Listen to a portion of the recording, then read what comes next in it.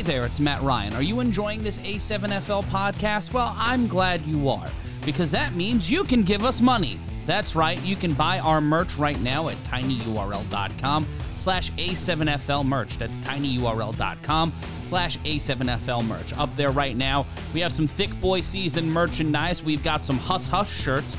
And also, we've got some Cory Hammond-related merchandise coming soon. A Cory Hammond's t-shirt, hoodie, and a whole lot more. You can get all of them right now sent to you nice, comfy, and cozy at tinyurl.com/A7FL merch. And also, you can find it in the show notes. Now back to that podcast you like. The outrageous antics of Don Imus and Howard Stern may have offended some people, but if they weren't so bad, they wouldn't be so good. 66 WNBC.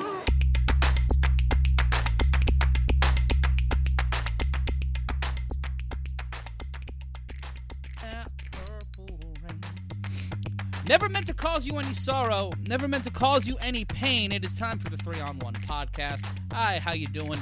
I'm Matt Ryan, and joining me as always on this pirate ship, we are the official podcast of the A7FL, but we're a brand now, and the brand managers alongside me, my partners in Dum Dum Industries. You know him, you love him. He's got the layered hair. It's Cory Hammond, and also he is of know me. The life. Love me. Well, I love you. Good. The much beguiled Cory Hammond, and he's of the lifestyle because his hair is very pineapple-y today. It is big Rob Fabian, a.k.a. Bachata Bob, a.k.a. Music Soul Child Bobby, on the track with a little eye and a smiley face above the eye. But guys, and based on the video that you're getting streamed, of course, it's our faces. J-Rock has something to say about your hair today, Rob. He's looking for a zoom in. yes, if only our fans could see, right? Yes, if only our fans could see. You're not seeing NBC4 highlights from 1979 that I found very late one night because that's what I do. Certain things are legal in New Jersey. Shut up. When it comes to the return of the 3-on-1, a lot of shit's been happening across the A7FL, and we're going to get to all of it. But on this show, top 7 quarterbacks according to me, Rob, and Cory in the A7FL. Big news within that. We've got 2 big pieces of news within that. One piece already broke this week. One we're breaking here on the podcast. And then also, it's schedule time. We're going to announce the A7FL schedule for 2024. So if you are wondering what teams are joining us and more, we've got that. But we've got a big story that has to be let off, and it's time for the news. Cory Hammond, anchor the news. Thanks, Matt. And the major news is the A7FL and the Arena Football League have signed a new partnership agreement that may see A7 stars step onto the AFL field in another amazing opportunity provided by the A7 as we enter Season 10. When asked for comment, league producer Zach Morgan was quoted as saying he'd like to, quote, thank Bon Jovi for the rest stop, and then kick him in the nuts for It's My Life video, end quote, because it, and I quote here, made him late for a very important meeting, end quote. He was 7 at the time. Back to you, Matt. In the studio. Doesn't shut up about that fucking Bon Jovi music video. Hey, what happened in the video? Yeah, he was on the way to some very important meeting. As Cory said in the story, he was 7. And if you've seen the It's My Life music video, Bon Jovi shuts down I think it's the Holland Tunnel. And he said in the song, it's now or never to everybody there. Yeah. It's now or never. How you right? gonna live forever? Sorry. Well, the now or never was specifically for people like Zach to, if you're going to get to a meeting, do it now. It's now or never, Zachary.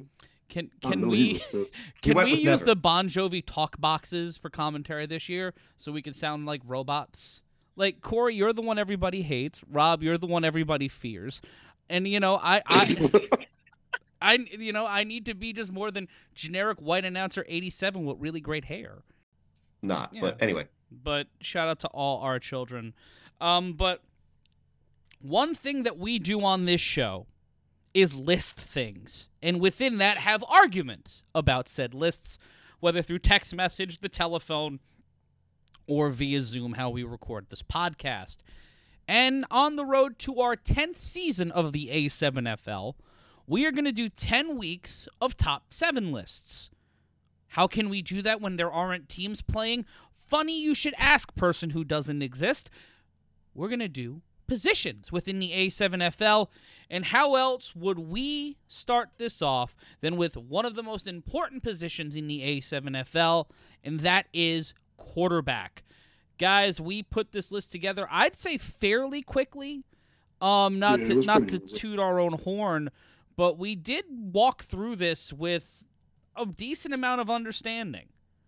Well, I think it becomes easier with the quarterback position because you see so much of what they're doing play in, play out, that we can assess their body of work based on stats, based on reputation and the eye test. We can take all of that empirical data and more accurately assess who's doing what, who is at the top. And I think, as much film as all of us watch and as many games as all of us called, when we talked about this position, this was one of the positions that we were able to kind of like get right through. But I will say this, and Rob knows this better than everybody, even though I forgot in the prep that we were doing.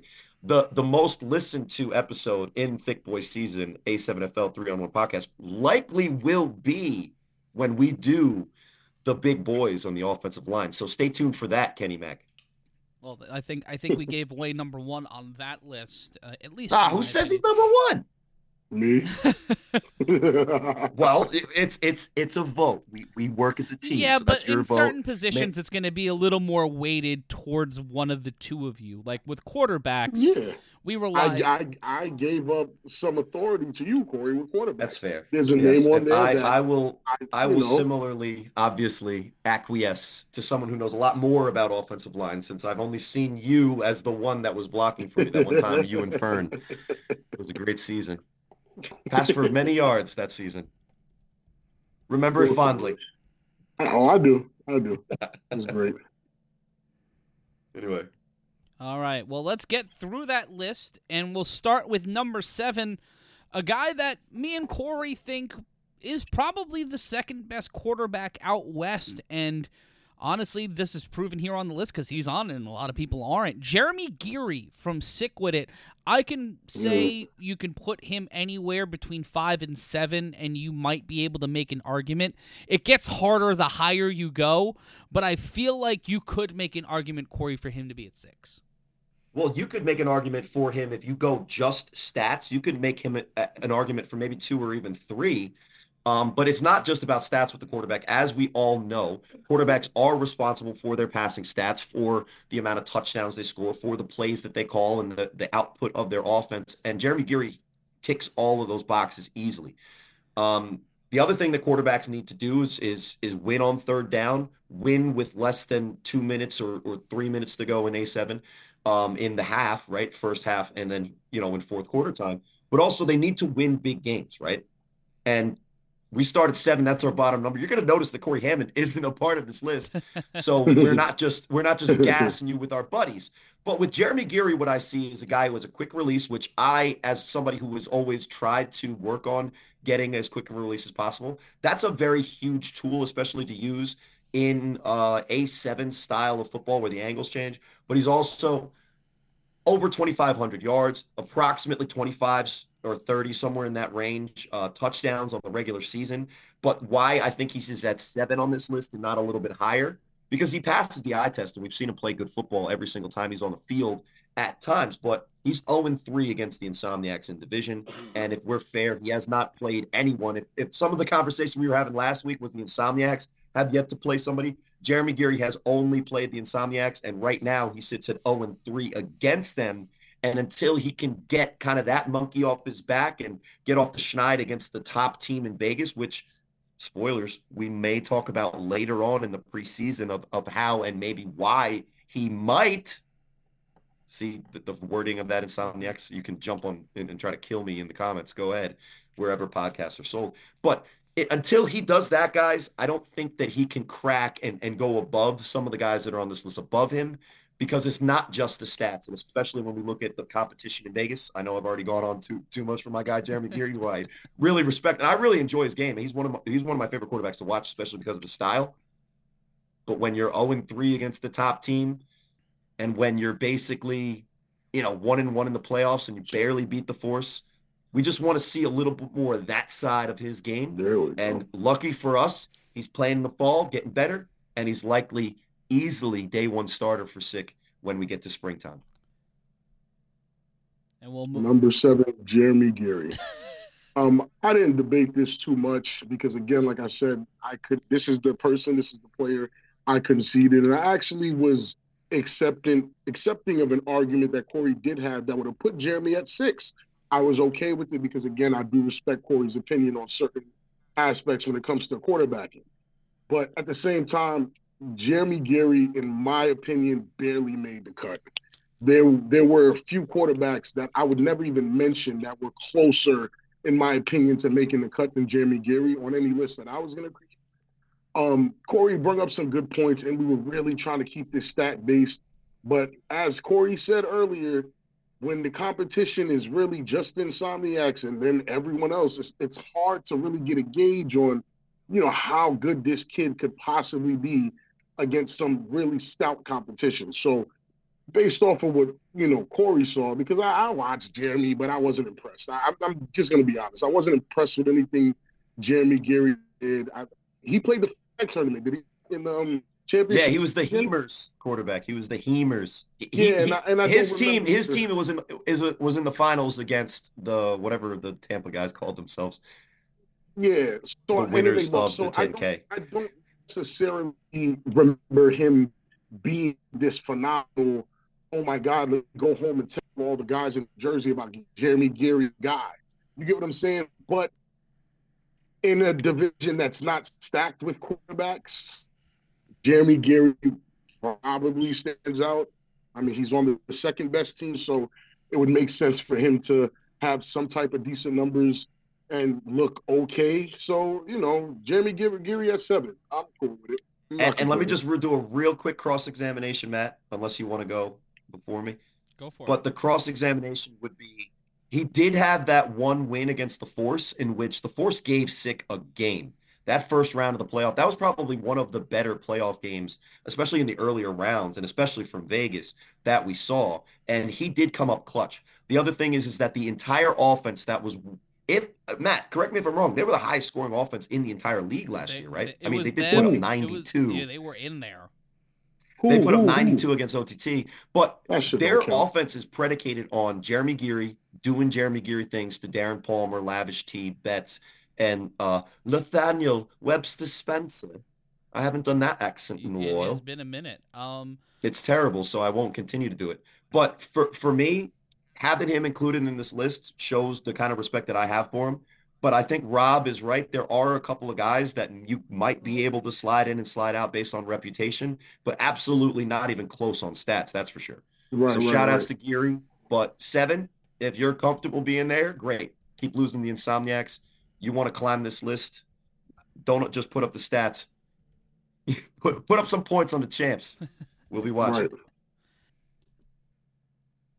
As we move on, we go to number 6, and it is a name that comes up quite often on this podcast and quite often during the games of the week, and we'll have an update on those a little bit later on in the program, but it's Raheem Chaney from the Baltimore Watchmen at number 6. OG Buck. I'll go first with this one. Buck, this is the one where I felt like he could have been 6 and 7 with Jeremy Geary, not because Buck isn't a good quarterback or isn't necessarily better than Jeremy Geary, but it's kind of what Cory's been kind of hinting to for the better part of the season. OG Buck was part of a 2-quarterback system, so he didn't have as much time in as a guy like Jeremy Geary, who was the only guy. OG Buck was sharing time. He was splitting time. His stats were still very good for a guy splitting time, but he gets number 6 on this list because in the games that really mattered, in my opinion, OG Buck made some mistakes that I feel like could have cost them the game. when they lost to, if I'm not mistaken, they lost to BIC. The interception against the Watchmen was really the only. It was the only drive that you can like point to a mistake and say that was kind of a mistake. And I mean, honestly, they scored 52 points, but that was the one little blemish. The margin is that thin. So it's like when we're making a list of best quarterbacks, OG Buck is definitely on it. And I think six is a very fair position for him to be. You know what I'm saying? Being that he did split time, being that if you go look at the film, most of the mistakes that were made in the bigger games were probably during drives he was on, 3-and-outs or interceptions.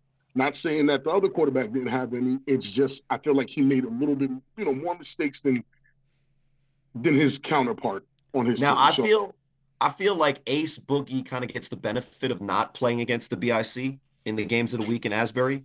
And that day it was OG Buck, and then that's when he went with the one drive with Lenny, and that didn't go over well. Obviously, Ole thought it went great. With the pick six.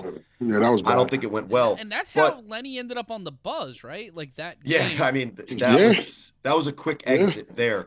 And that was the week the Renegades were calling me like, or no, people in Baltimore were calling me like, "You joined the Renegades now? What the hell?" No, what are you talking about? Everybody gets their news from certain people, and it's not always correct. But anyway, talking about OG Buck, I think one of the things that is said, and I think it's rightfully so, is that he is one of the best, and it's true, play callers in the league. I thought you were going to say game managers. And game managers. I was going to say game managers. But you know how upset game managers made people in another league when someone of a high stature called them game managers. I'm just saying, be careful. It makes people upset when you say game manager, right? They're like, "Oh, he's just a game manager. You're denigrating his." No. But the thing about Buck is the way he manages a game, he's doing it from the winning perspective that you don't see in the stat line, right? When he's handed the ball off to Amari Thomas and he's calling plays that set up other play action plays that end in touchdowns, we don't necessarily assess greatness to the 4 or 5 or 6, 4 to 8 yard runs on a certain play to set up the play action.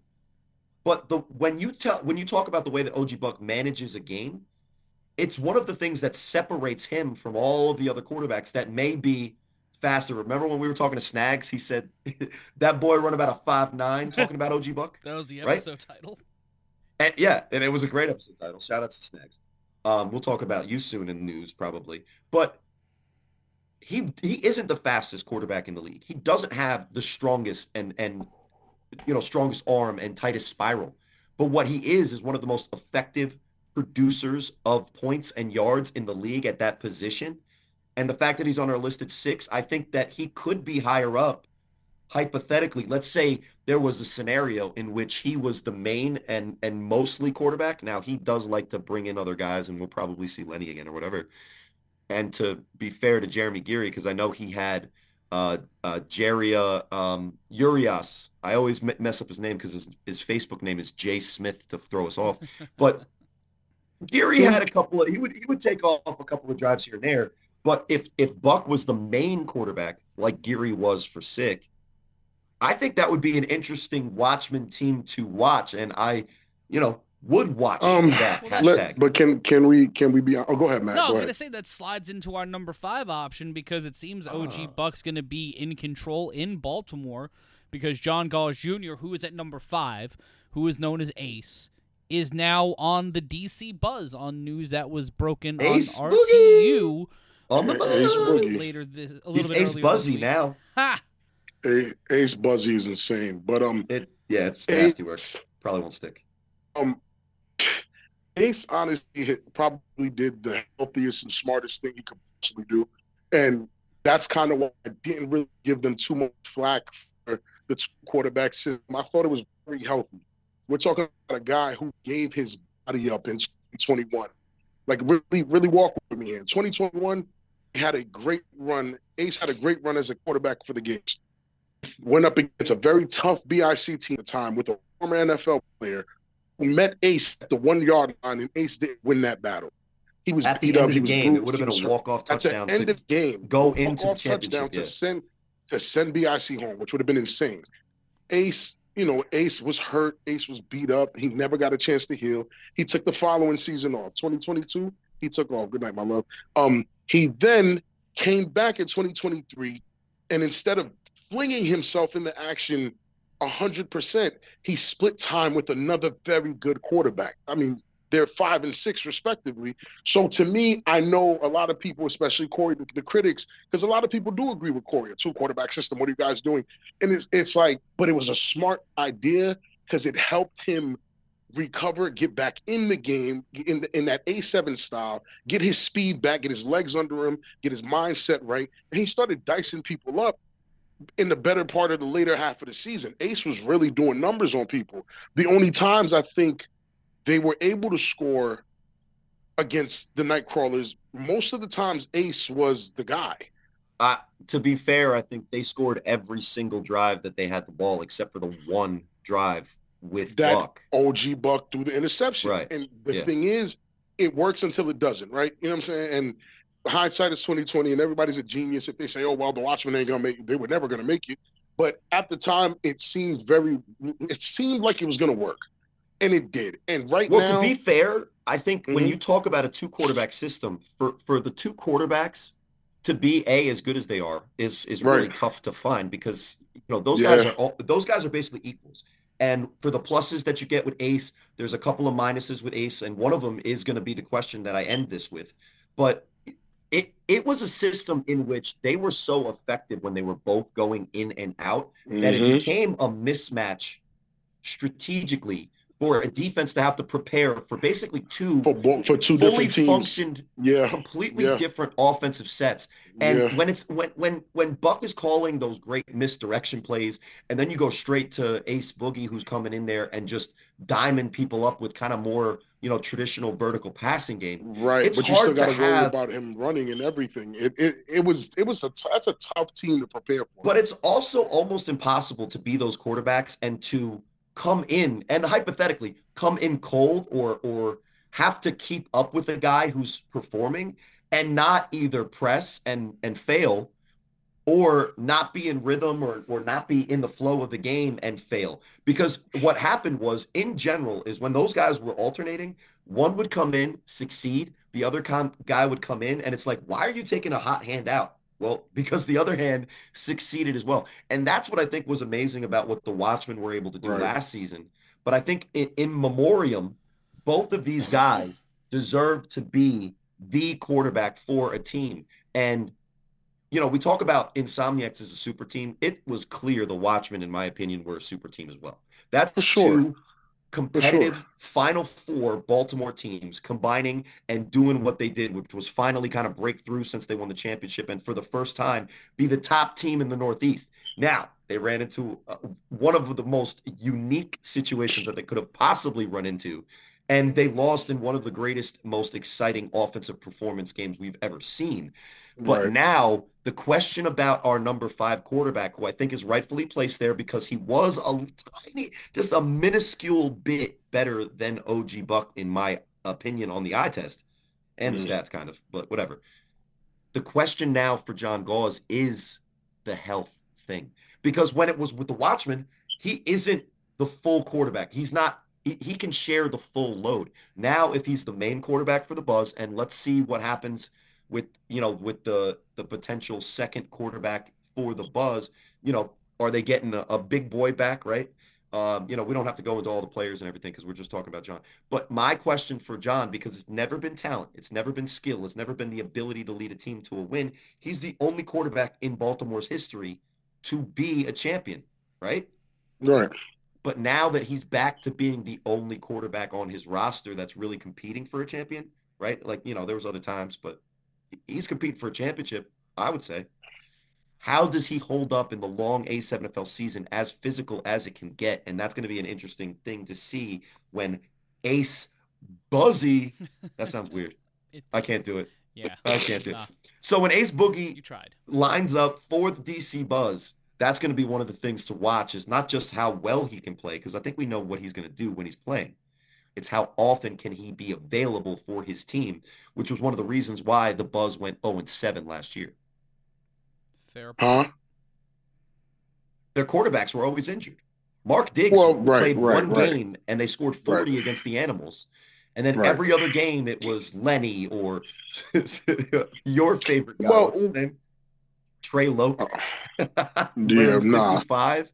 Yeah, not When at your all. quarterback's But rocking a if number you 55, you got an L next to the game that if you're you playing. look at it in a little bit of perspective, let's say Mark Diggs is still on the buzz, you're still in a 2 quarterback system. You still have a very solid guy that can come and relieve Ace if he needs it. Not But to health was mention an you're issue now for him last year, and let's be clear, no Rob. true. He's not. But His now body I've heard about style is Mark not built for Diggs. fast recovery. What? Mark Diggs is running the DMV division now. So he's busy. So he might not Yeah. be. Okay. Yeah, A lot of guys wear 2 hats in this league, but not a lot of guys are doing something as important as that and also playing, I think including myself. if Ace has any help, it'll probably be some of this. It could be Carlos Croslin. I don't know if he's going to the Watchmen or not.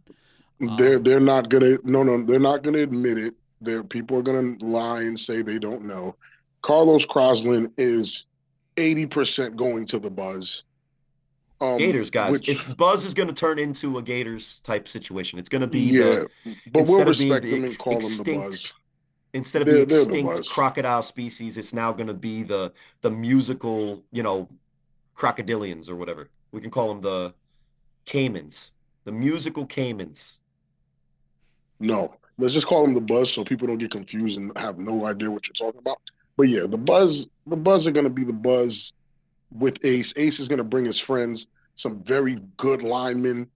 And I don't know where Snags is going, but if I'm Snags, who else went with Snags? If Croslin is going to the Buzz, 80%. And well, it'd be Antoine. Snags, it would be the Gators guys would be Antoine Matthews, Super Saiyan, right? Yeah. I'm talking about people that matter. I'm sorry. Super Saiyan gets 1 catch, screens, and I don't care about. No disrespect. All right, but it's fun. I was just mentioning them because it's fun. Whatever. I'm trying to. But Nick Mays, that Gator make guy. A difference. Exactly. Nick Mays. Yeah, it's a difference. We're talking Nick Mays. We're talking Snags. We're talking that offensive line that's going to follow Ace. Those guys go over there, right? Yeah, child, please. Now you're talking about a very different Buzz team, and I would be a little wary of them come the regular season. I would be too. But we move on to our number 4 in our top 7 quarterback list. Quattrell Huffin spent last year getting another MVP with the Silk City Animals, and now comes home to the Patterson U and may have a little bit of help with some old friends coming back to the U or staying with the team. 2020. This is go ahead, Rob. Now, this was a tough one for me because what Huff was able to do with the Animals, it's very difficult not to put that man at number 1. But when you get to breaking down some stats and whatever, and Huff was also playing both sides of the ball, you kind of understand why, he might have, quote unquote, dropped, even though he is the reigning MVP. Going back home and probably taking Kyle Ward with him, and a couple of other studs that were, just hanging around, didn't know what to do. I know somebody he was sending messages to. I'm not going to say who, but I've seen the messages. I believe it. But going back home for Huff is probably the best thing to do, because the truth of the matter is the U and Huff broke up last year. Both of them proved the point that they can do good without each other, but they both ended up in the same spot. You ever They were on a break, Rob. Yeah. It was on a break. The Ross and Rachel of the A7FL, they may run away from each other, but they always come back to each other at the end. And it does. Huff's numbers were phenomenal, and he did it with a team that was bottom I think that's tier. the thing. I think that's the thing. When you if you just take the Huff numbers and you break those down, they're not as impressive as the overall impact of what Huff was able to do. What he was able to do, right. Because let's be clear, when Huff was with the U, he had seasons where he would have like 40 touchdown passes and like 10 rushing. Okay, so this is not a guy who cannot put up the stats that we would include or put him higher on this list. It's not something you can do where you can go to a metaphorical A7FL football reference, look at all of his stats in a vacuum and say this was a down year. How the hell was he an MVP? Right. You have to look at the intangibles and what he meant to a team that historically had never won a playoff game in the modern era, and since the pandemic had not won a football game. Right. At all. And you look at it, and what he did for the Animals makes him the most valuable person in the league, because let's be clear, if the guys above him on our list went to the Animals, I don't know if the Animals could they are do as the same successful thing as they were with Quattro Could they Huffman. do it? Especially because as the MVP of the league, it was also because he took it upon himself to add legitimacy to that defense, and attitude to that defense, which was, a defense that wasn't necessarily feared, but ask a certain quarterback, what it's like when you're talking trash about the guy, and then you throw 2 interceptions to that guy in real time in the game that you were talking trash about. So Quattro Huffman, if you look at his stats, he's closer to 40% completion percentage than he ever was, and maybe to no fault of his own. How many times were we watching those Animals games, and no disrespect to the receivers, drops everywhere. And he built an offense. Wait. People to understand, they are breadbasket. Your hand drops, not slightly overthrown, slightly underthrown. I'm talking perfect throws that were being dropped. That wide receiver core was very young, and I've never felt, because I've had Cory throw balls. We've played catch before. During the Snow Tribe OTA in September.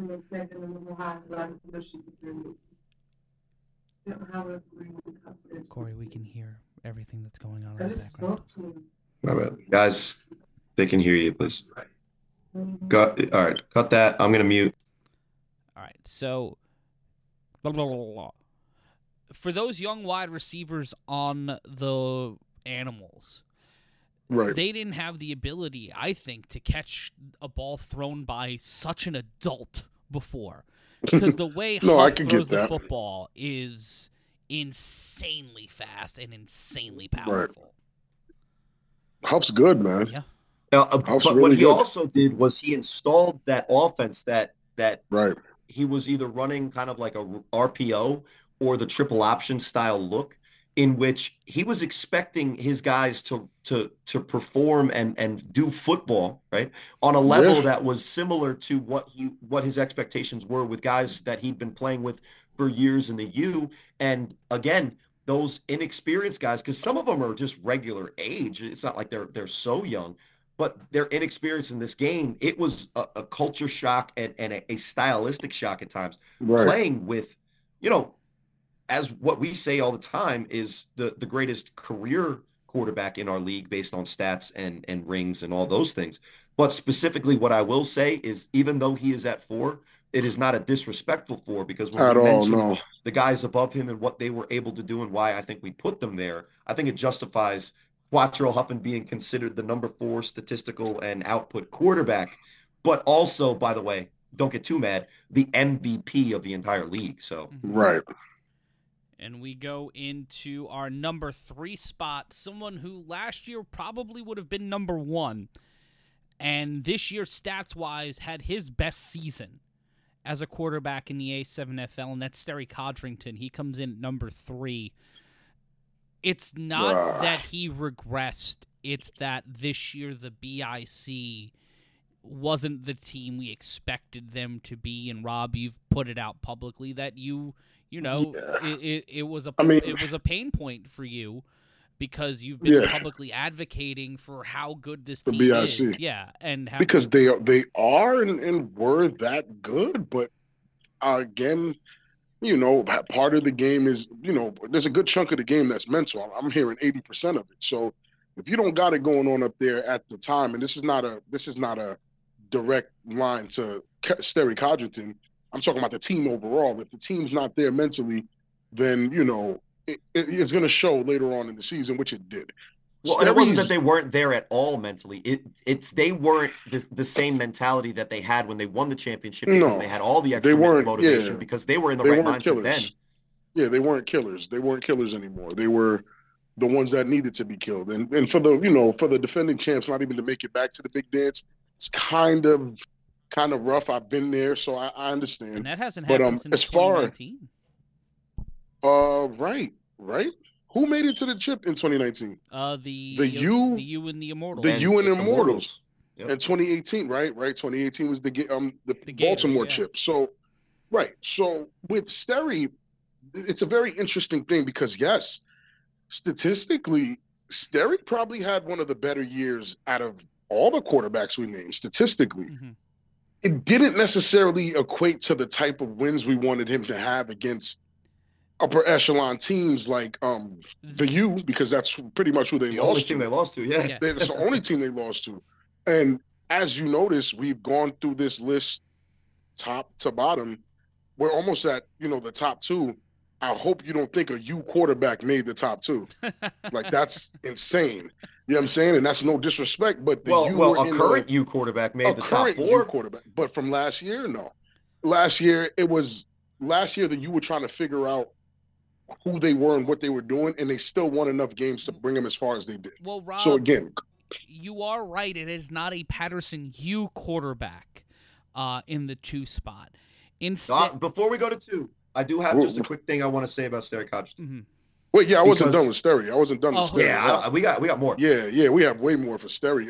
Sterry statistically had one of his best seasons, but my ultimate question was, in having one of his statistically best seasons, Ashante Worthy probably had one of his worst seasons statistically. I don't feel like he was getting targeted as much. It wasn't that he was getting covered or Sterry was getting other people involved. And it did wonders for his numbers, but in the long haul, when you need to win these games to get you past certain people, you got to put the game in someone's hands. And I don't think you put the game in Sterry's hands and have him throw it to just anybody. I think Sterry and Ashanti, whatever relationship they had in 2021 and 2022, they need to build back on that, because it's Ashanti's team or it's Sterry's team, or they're a 1-2 punch. It can't be Sterry and then everyone else has to get love too, because that's not going to work. I feel like that's what happened last year and put them in a very awkward position against the U twice. Well, I think the first game against the U, they didn't have all of the linemen that we were promised that would be there for the reasons, right?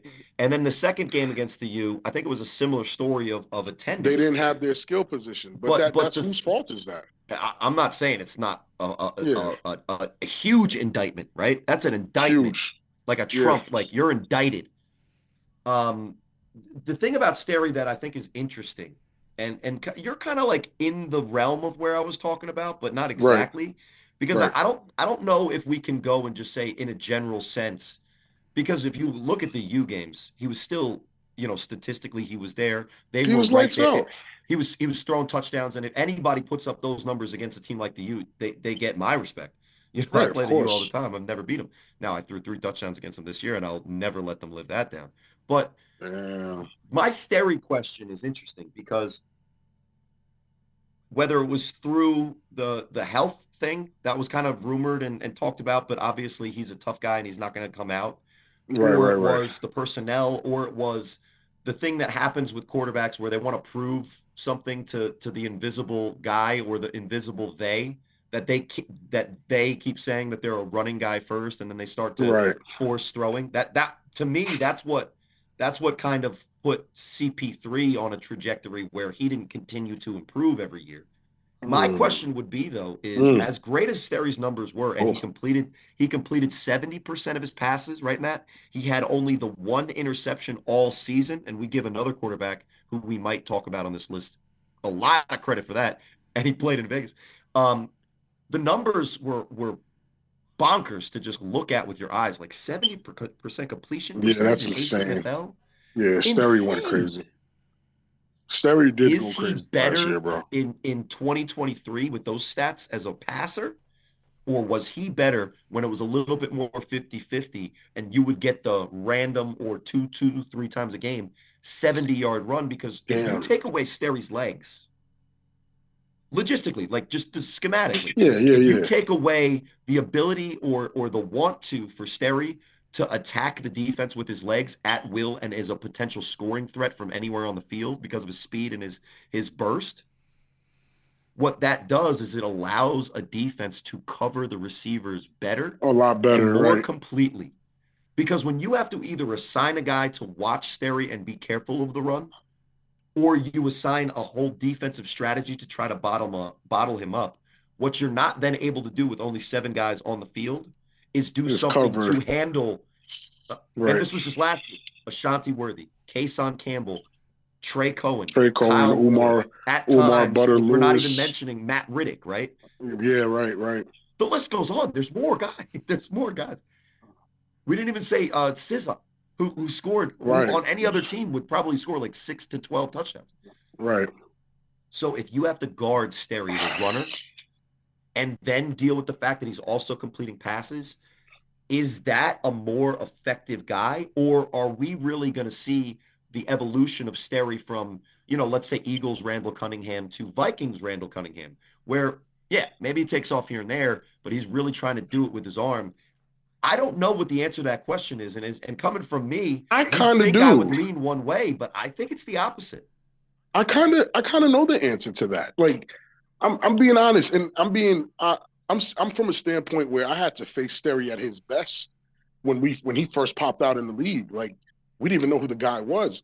Sterry's, it's not, and that's the thing. I think maybe you're right, Cory, and he was fighting that invisible demon where it's like, oh, y'all think I can't throw? Watch this. Yeah, And whoever he they showed us that he are. can't. Yeah. Yeah, I don't know who they are, but the thing is, what made Sterry so dangerous is he's not gonna just sit back and throw if you give him the running lane. And then we don't talk about Sterry speed enough. We just don't. We Well, don't. last year we didn't because we didn't see it on No, display. no, And like I very said, right. it was a mixture of health. It was a mixture of guys showing up and giving him the ability to have that protection where the Right. amount of time that the pocket kind of spreads and opens up, you can get those lanes. Yeah.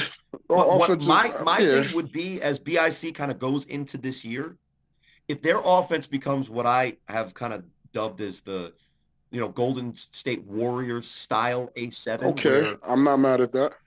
they're spreading out and going for the 3 and the big play because their running game isn't like the Insomniacs anymore. Even though they have courage, their run game is we're going to call a pass play with 3 wide receivers. And if you're brave enough to send 4 and have single coverage on those wide receivers, Bye. then Sterry can Bye. beat you with his arm or his legs. I think Because putting Sterry's teams just a in pick a that, guy.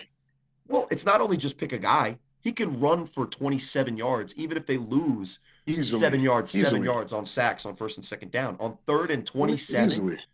or 3rd and He could 24, if convert it's that. 7 yards, he could run for I can 27. count on I could count on Sterry to convert that. I'll put money he can convert it. And I'll so put I money would on it. like to see if that's how they're going to go about it, or if they kind of go retro, and because they have courage, because they're, and we can talk about this too, because they may or may not have more guys that are capable of playing in all kinds of different ways. We talked about overcorrection, Vegas. I know you're listening. Damn. Yeah. Maybe they go to a retro style in which it's almost like the way that they attack, it goes back to Sterry is a traditional, at least more traditional quarterback. And it'll be interesting to see what the answer that they choose is. Because I know if it were me and I was coaching BIC, what I would encourage as much as possible is Sterry takes off and just gets chunk yardage, because then what you do to the defense is now they have to think about that. And if you're covering Ashanti Worthy, or last year it was Q Bell, we didn't even mention. If you're covering those guys one-on-one, they're going to win those battles, even against the best defensive backs across the country. So bet you're going to stop me running the ball. Okay, I'm going to go up top. Which And I doesn't think happen. what we did not see against the U, and the only times they lost, because every other game they were able to do the pass thing, and he just stands back there, throws the ball 25 times, completes 70% of them to those receivers, and won. Against the U, I don't know, and I would have to go back. I don't know if he had Right. over 70 yards, which he can do in one run. And that would be my question and the kind of thing that we talk about for number 3 on our list, Sterry Kodrich. But final thing, respect to the U, because they did have a game plan going in to deal with Sterry. But again, I do agree with you, Cory. I'd love to see a return of form for Sterry, where he goes back to, I can run and throw. I dare you to force me to do either, because I'm going to destroy you. I have Courage, I have Ashanti, I have Matt Riddick, and whoever else. You know what I'm saying? I'd want to see that. Me too. And Well, 1 week I won't actually specifically, yes, but anyway. For sure. but that kind of those theoretics lead us into our number 2 quarterback, and it is one of 2 quarterbacks who played in the national championship this year. It is Mark Bagway, and no, that is not that Tampa Bay Nightcrawler X. If you're watching the video version, is not a typo. It's not a mistake. Mark Bagway is officially a member, or will be officially playing with the Trenton BIC in 2020. New Jersey, the New the Jersey USA, BIC, pardon. the East Coast BIC at this point. The United States of BIC. I mean, can we talk about the news first before we talk about the guy? Let's get through 2 and 1 real quick, and then we'll focus on this. Right. All right, let's get through 2 quick, because honestly, as great as we always talk about how great Mark Bagway is at quarterback, what I don't think we talk about is when he has played wide receiver, how just completely insane it is to watch that guy play wide receiver. This is a quarterback list, though. Yeah, his ability to play anywhere on the field outside of Logo Davis, and the only reason Logo Davis isn't on this list is because he plays every position on the field, and we really didn't get a large sample size of him until the playoffs of 2023. So at quarterback, we haven't gotten any large sample size, and when he did play quarterback at the position, they used it as that back set where he would start with the ball and pitch it, and then they would play. He kind of played like a slot H-back a lot of the time. He played a sprint end some of the time. He also, I saw him, and this had nothing to do with A7, but I saw him kick a 160-yard field goal. I mean, it's Logo Davis. He's the Logo. Yeah, Logo might be the unspoken freak of nature in this league. Like, he might be unsung, but let's get back to the main topic. But on a football field full of absolute studs, Mike Tice sat next to all of us and literally out loud said, that kid is special to the point where that's who I'm going to talk about. That's really all I see. And he's not wrong. The performance we saw him have when we first were introduced to him against the rare breed wasn't even close to his best. No. Now, me and Matt saw him absolutely, he skinned the QC Crush and left them flayed out in the Florida sun, baking, and gators were coming up and taking bites out of them. And that was like a hidden game that not everybody saw. But no disrespect, Dale Hathaway, and check out the unscripted Cincy that I was on that just dropped or whatever. More kids. But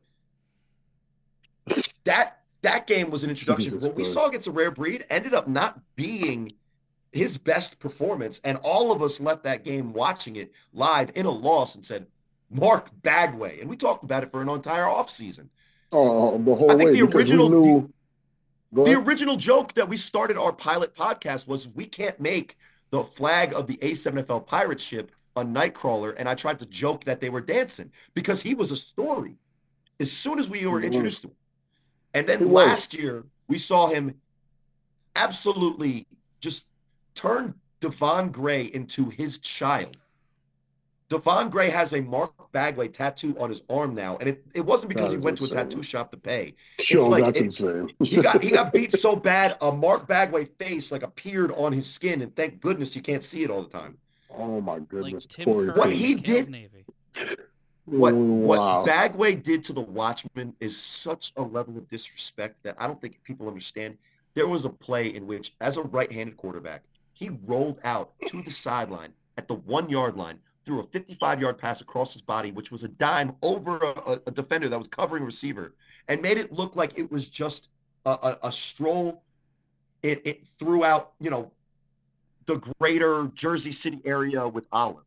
It was easy. Shout outs to Matt's dog, by the way, if you guys aren't inside listeners.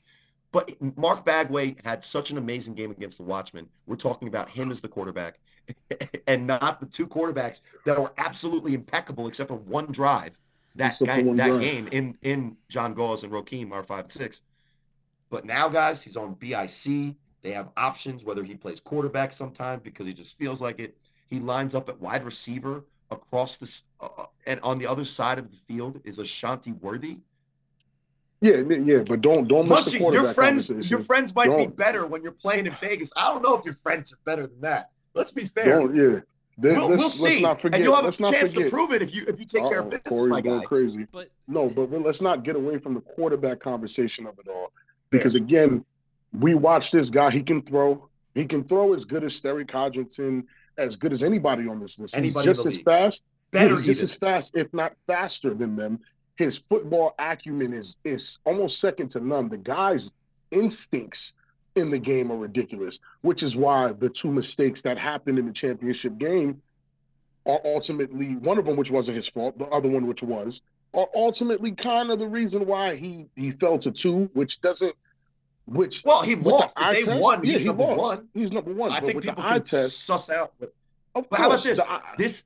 This is the kind of like, this is really the capper of it for me, right? When we were looking for interviews for the national championship game, of course we went to Bagway.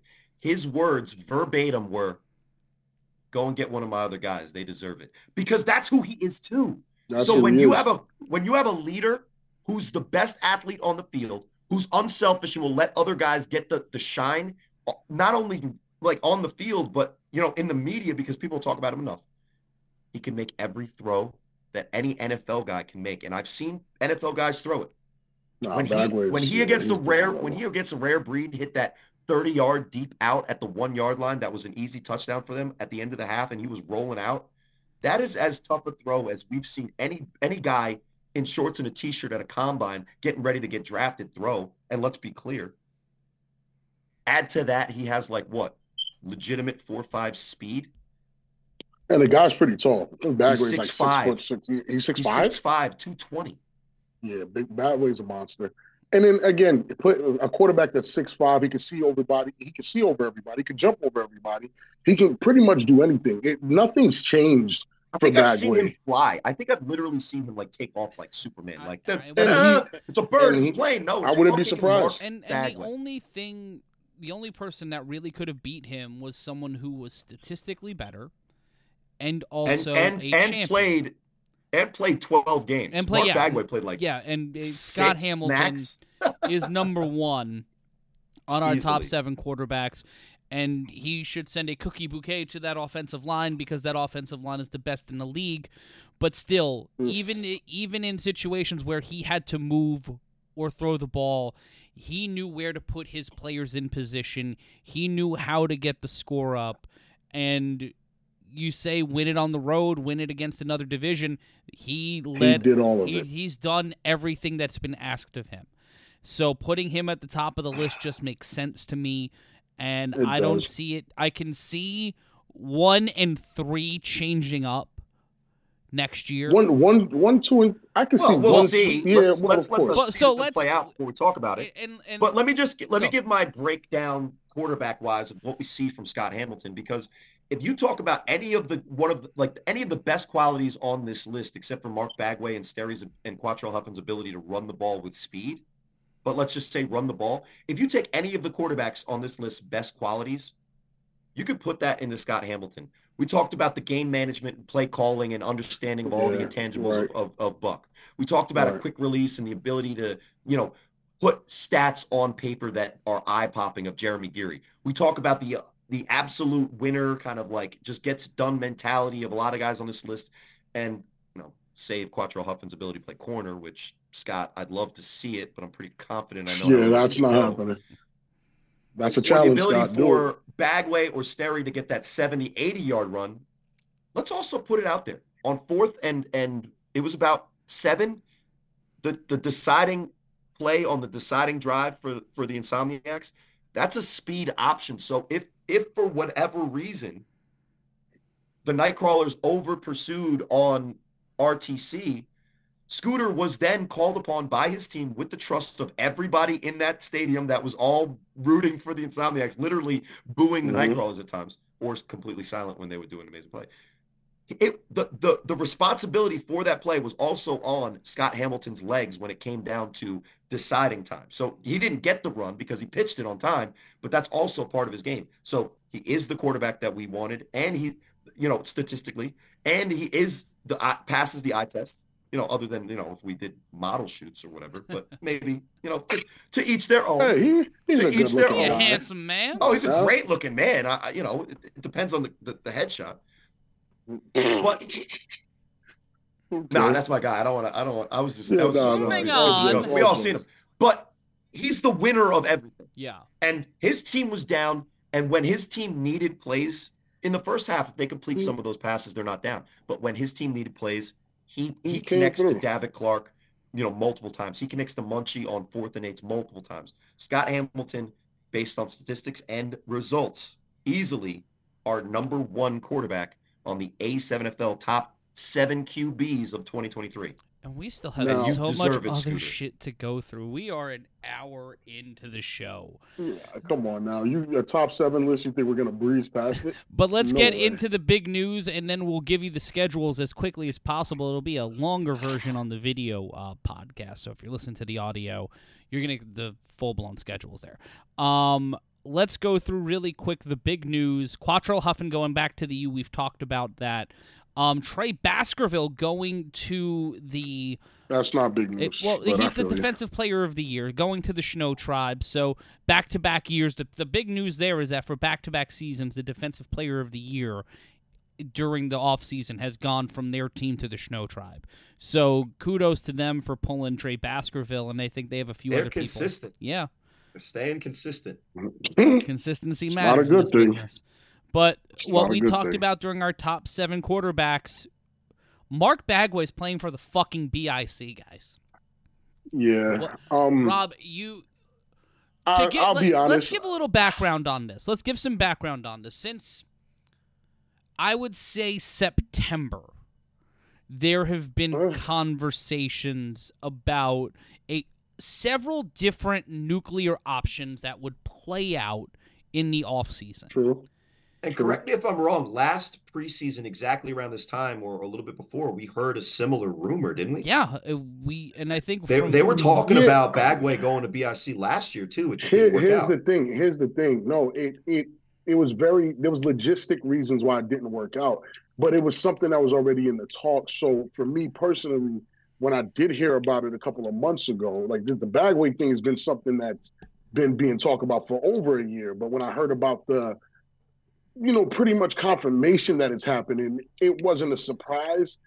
I just needed an explanation of why it didn't happen sooner. And then I did get an explanation, and it was personal reasons on Bagway's part, and that was that. But in regards to this move now, I mean, the rich get richer, don't they? Is this the biggest player move? One single player going to one single team, and it seems like it's not just other than maybe Huff Animals. That's not a big move in that aspect. You're talking about. I think Huff going to Huff the Animals. Yeah, I think Huff going to the Animals cost the U a shot at the Eastern Conference Final. Well, it costs Huff too. Yeah, sure. It costs them both. This, in terms of. This is Kevin Durant joining the Golden State Warriors. Yeah, it kind of is. It's who's the best player in the league? Is it Kevin Durant? Well, at the time, no. When Durant joined the Warriors, like when Durant joined the Warriors about a decade ago. Look at it like this. Look at it like this. We're not saying Kevin Durant was the best at the time, but we're saying Kevin Durant is one of the best, right? And if we're saying Kevin Durant is one of the best, and then you go to the best team, what do you expect to happen? If you don't stay, if you're not hurt, what do you expect to happen? Of course a championship is coming.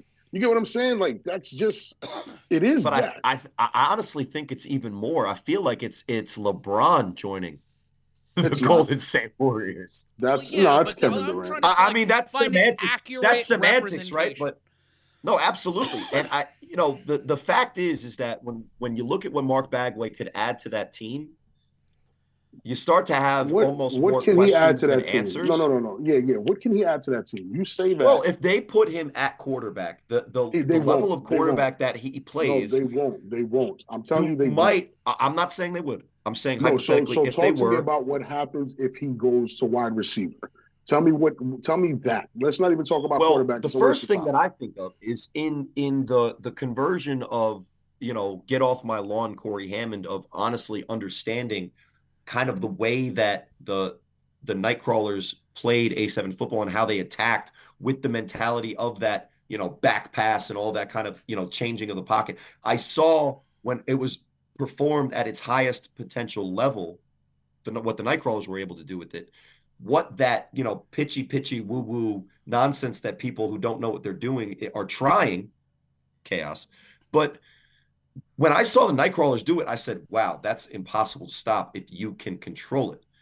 What that opens up for BIC is they could play with Mark Bagway on the field. They can play a similar style to what the Nightcrawlers were able to do with, if we're correct, the offensive lineman to be able to block long enough so it's not run around with chicken with your head cut off, Mark Bagway. Cory, why would they do what the Nightcrawlers do? They're BIC.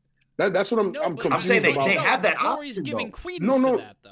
Like, that's what... No. But I'm saying, why is it? We're not talking about the animals. We're talking about BIC. But I'm saying they now have that option. They have the most for whatever flexible reason offense outside of the Insomniacs in the league. Yeah, you can also just wait. So they didn't have that before this acquisition, is what we're saying. Here's why. Because they have 3 guys who can play quarterback at an MVP level, who can play at any other position. It's Ashante, Sterry, and Bagway. Ashante Worthy played quarterback in high school. And so are we completely forgetting who Matt Riddick is? Is Riddick going to be on the team? I heard he's not coming back. I don't know. We'll see. But the thing is put Mark Bagway. And also, you can't count Matt Riddick in until the end of the season, because the last few years, Matt Riddick has been a guy who has, much like Big Rob, and you earn the right to do that. I'm showing up when the game matters. This year, yeah. If I'm playing Spanktown Boys at 10 a.m., I'm not showing up. Yeah, I'm not coming. That's kind of how it is. You suck. You said it. You're gonna get the call now. I know. Now, so you could. What I'm saying is they have that option now, Rob. Maybe they had it before, but what I'm saying is they have that option now. But the other option that they have is if Sterry's back there, slinging it, and you have the option to throw to, and these are just 3 guys: Bagway, Ashante Worthy, and Kason Campbell. There's not 3 corners in the league that you could put on an all-star team that can line up against those 3 guys, and one of them is not wide open every single time. Now you're asking a team and also to somehow have 3 guys that could cover those guys, and now you have to deal with the fact that Sterry Codrington, or if it's Mark Bagway, but Sterry Codrington is going to run for 83 yards if you don't, get him in the backfield somehow with that extra rusher. And then you have the other eligible receivers on that field, or any of. And one of them might be sneaking in at tight end, and his name is Courage Mosey. And then you have Baby Joker, who's going to be a running back for that team that we talked about last week. Like, that boy's not going to play. Rob does not love that pickup. I know. I don't love the Bagway pickup either. I want to be clear on that, because I don't necessarily. I understand, but I don't understand, because it's like, yes, the rich get richer, but the Bagway style of player at receiver you have in Matt Riddick, you're not going to have Bagway for 8 regular season games. You're not going to have Matt Riddick for 8 regular season games. Right. So then you end up in the same situation you were in last year, where these monsters are not here. If you could have Mark Bagway, and Tampa doesn't have Mark Bagway. Yeah, it doesn't. And does not. And that's a win. That is a win. And also, the Snow Tribe doesn't have Mark Bagway. Because you have to think about what would some of these other teams do.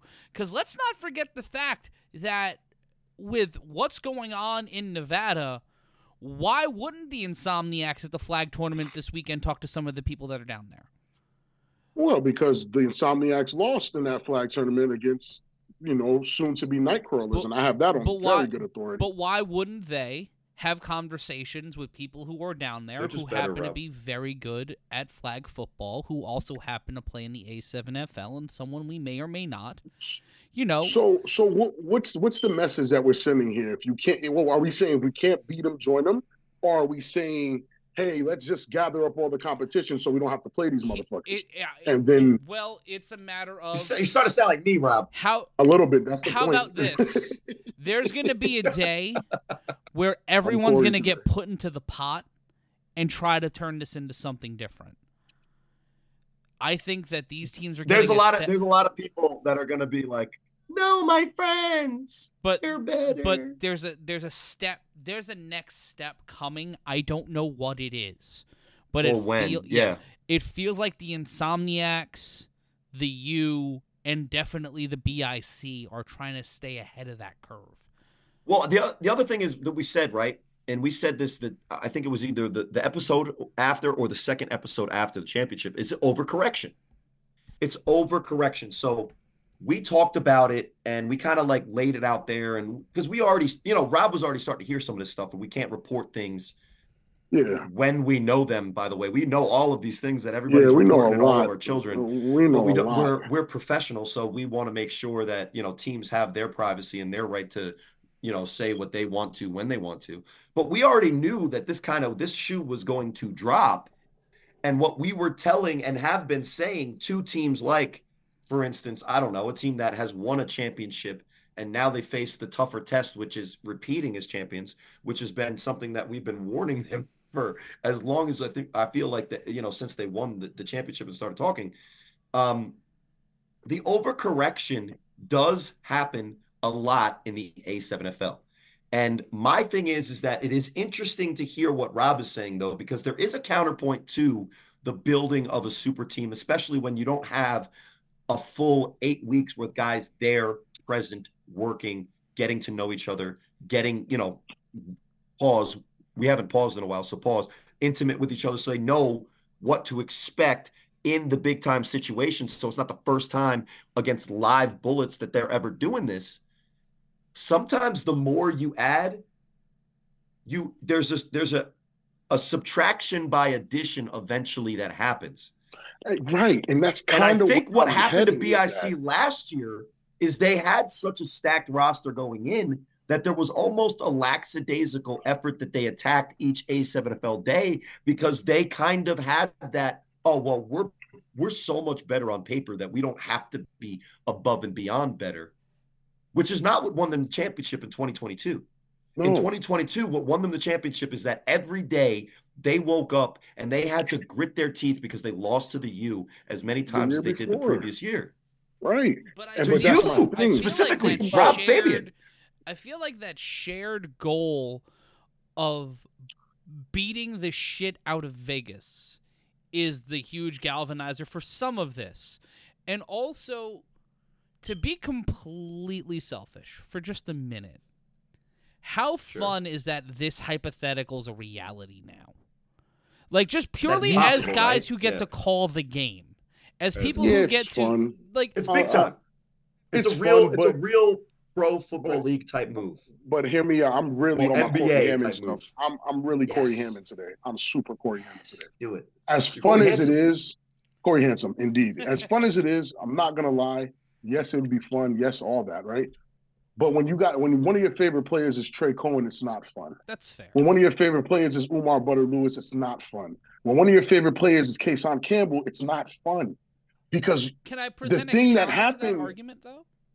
Of course. They can join up with the Renegades and your boy Hammond. You're gonna have 80 catches this year as the number one option, if you have, guys. hypothetically speaking, Ashante Worthy and Mark Bagway on the same side of the field, and you're running 3 other wide receivers or 2 other wide receivers, how the fuck is a secondary supposed to keep up with that?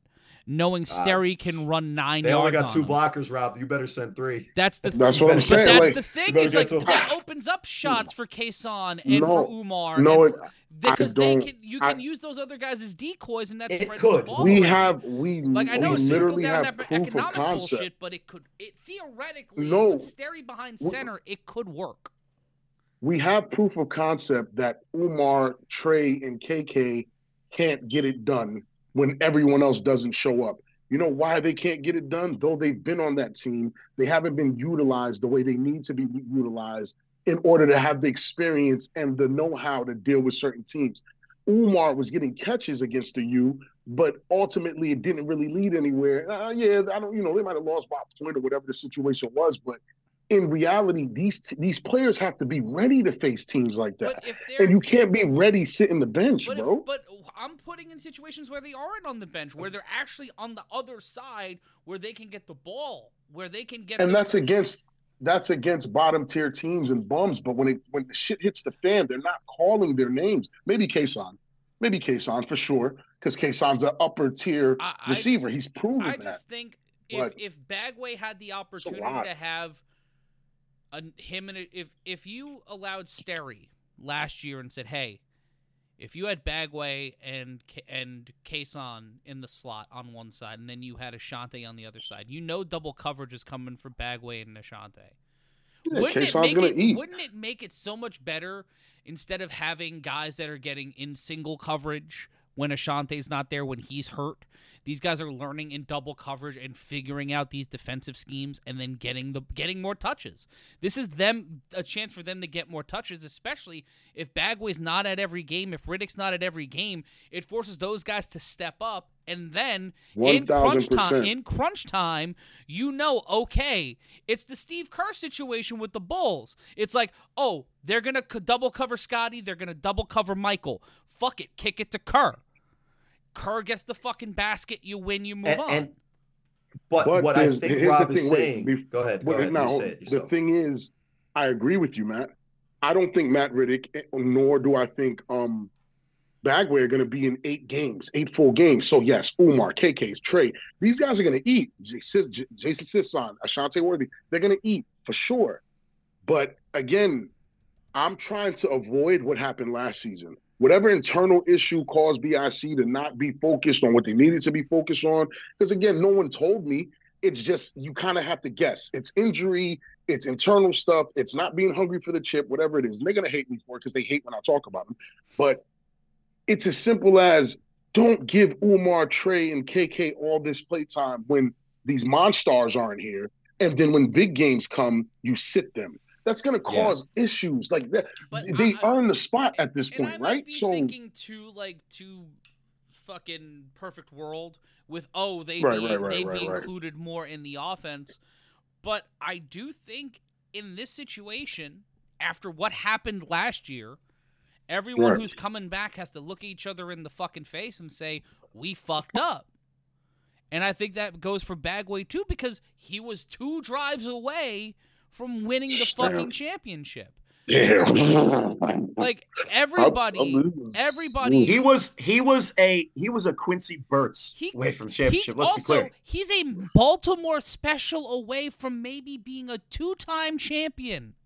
Right. Oh shit. Yeah, Think about the Nightcrawlers. But all right, so that's the angle I think we just shift to real quickly, because this is the last thing that I'll say here. It's tough to disagree with either of you guys because both of these things make sense. But I will say this is what bit BIC on the butt last year. A list of names is only a list of names until they show up and work with each other in the games that matter. Right. What was the most important game on the schedule for BIC last year in the regular season? The U games. And they didn't show up to that game? Then I don't care what your list of names is. And I think I trust Kenny Stansbury to learn from his mistakes of last year. So 100%. I think I'm 100% on board with whatever these moves that are going on, and there's more. At least a half Let's dozen. just be thankful. Like a half dozen more. It's fucked up. We get into it's fucked up. Right. It's a list of names today. They announced Bone today. Oh yeah, Bone's gonna be there. Bone's on BIC. Bone's on BIC. There's certain political action groups, right, that are gonna be returning at times when Ashanti's not. Also from the Baltimore area, and we're not talking about those dirty liberals, Scott McCorkle. We know you hate those. I thought you were talking about those ghosts with no legs, bro. I'm sorry. Yeah. Well, waka waka, indeed, gentlemen. But to finish that point, guess what else? If Mark Bagway doesn't play for the Nightcrawlers, we better not hear Vegas saying that they want to switch now. You guys got Ohio. That's it.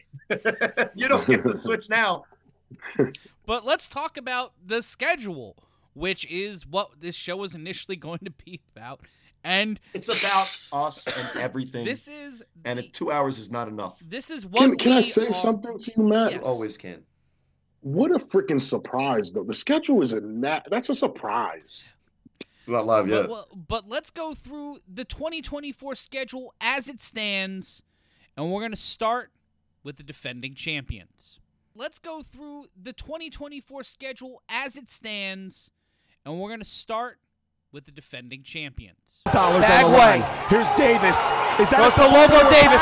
Logo Davis! Insomniac won the A7 NFL champions! That's right, we start off with the Insomniacs. They will start week 1 by taking on the Force in a big playoff showdown. That's a playoff caliber match. In week 2, they take on the Hunters. Week 3, they continue their tour of the bottom tiers. They take on the Pit Bosses. In week 4, they take on the Kryptonite. OTT in week 5, and then in week 6, round 4, it's the Siquidit and the Insomniacs, and the Insomniacs end the season against the Gold. We go over to the Siquidit real quick. Pit Bosses in week 1, OTT in week 2, Force in week 3, Hunters in week 4, Gold, Insomniacs, and then they round it out against the Kryptonite, the top 2 teams in the A7FL.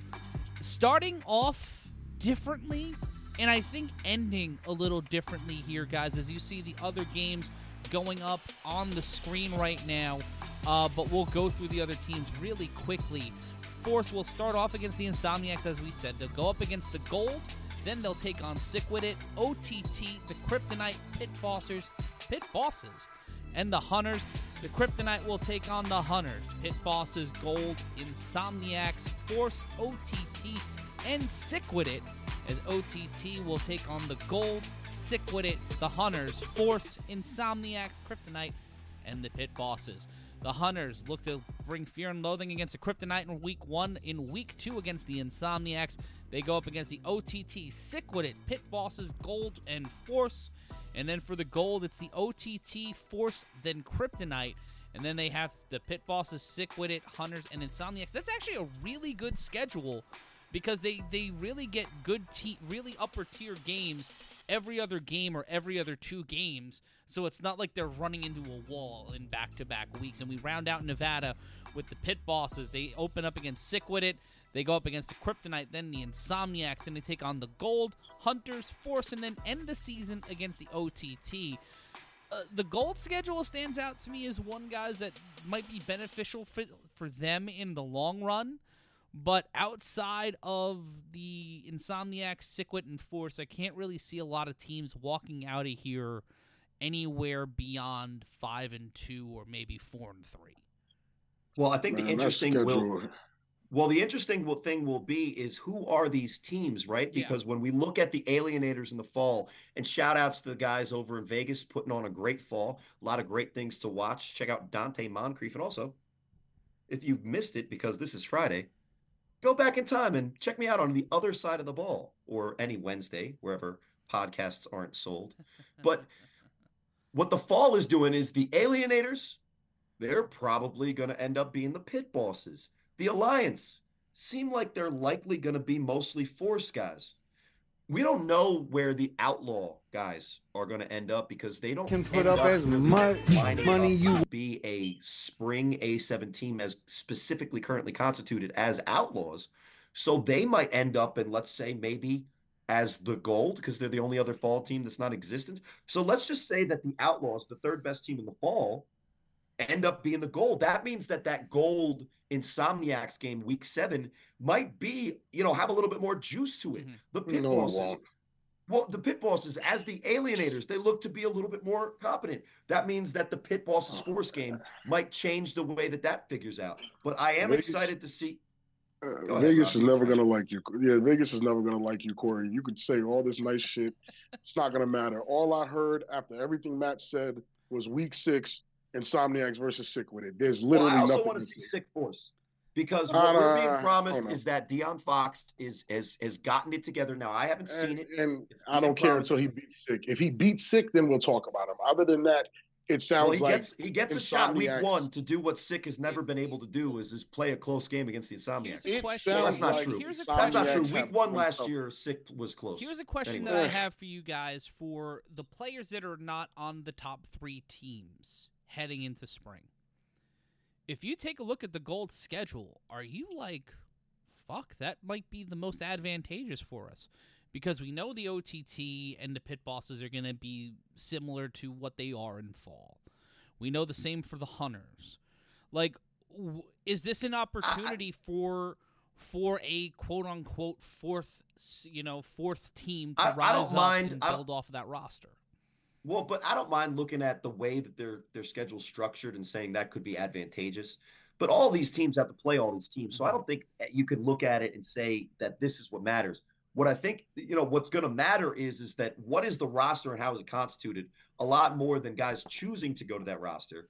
And what I want to see from Vegas is similar to what we saw from, not what BIC did with combining the 3 and the 2 in our list, but what we saw at the 5 and 6 on our quarterback list is now those guys are going to get their own rosters that they control and they're the main quarterback for. I want to see a little bit more of that in the Vegas division, because if we get a lot of good quarterback play out there, and there are enough, we could lift 5 guys off our name that are capable, right? And then there's a 6th guy that's promised to us, and all I can do is intercept things and be a kicker for the Insomniacs. But the guy that stands out, the 2 guys that stand out for me are Trey Robinson and Darnell Richardson. Mm-hmm. And if you're not one of the top 3 teams, those are the 2 guys at the quarterback position that if you get on your roster, maybe they can make a difference. Now, Rob is going to groan, and that's fair. No, I'm going to laugh. I'm not going to groan. I'm just going to laugh. We saw Trey be a really great quarterback in that fall. I didn't laugh at Trey. Oh. I laughed at Darnell because prior to, last season when they had the fall and everybody was hot. Remember, we had a great debate about Darnell being this phenomenal quarterback. You picked K Uno to be clear, by the way, because you were trolling. But anyway. But here's another thing to throw into the works before we move on, and we'll run through LA real quick after this. There are 6 playoff spots in Nevada. There are 6 playoff spots in the Northeast. That's a lot. 6 in the Northeast as well? Yeah. Damn. Because that counts for the DMV too. Mm. So that accounts for everybody up here on the top right side of the country. I mean, we know 1, 2, 3. And to be clear, I think Ohio and Florida, you guys still only get 1. They get they get a wild card representative who's decided between the 3 seed and the 2 seed. For the Midwest, it's 4 versus 1, 3 versus 2, and then they have the Midwest champion. That would lead to the come elite. Correct. Yeah. And then maybe you get 6, like Vegas and the Northeast. Anyway. But we move on now to Los Angeles, and we'll go through LA real quick. Listed on the schedule this year for 3 teams: the Regulators, the Bounty Hunters, and the Aces. The Aces will play the Regulators in Week 1, the Bounty Hunters in Week 2, then come back in Week 5, and then they reverse it. Bounty Hunters and then the Regulators. For the Regulators, it's Aces in Week 1, Bounty Hunters in Week 3, Aces in Week 6, Bounty Hunters in Week 7. The Bounty Hunters play the Aces and Regulators in Week 2 and 3, and then in Week 5 and 7, the Aces and the Regulators as same verse as the first verse. Matt, you're such a nice guy. I love you for it.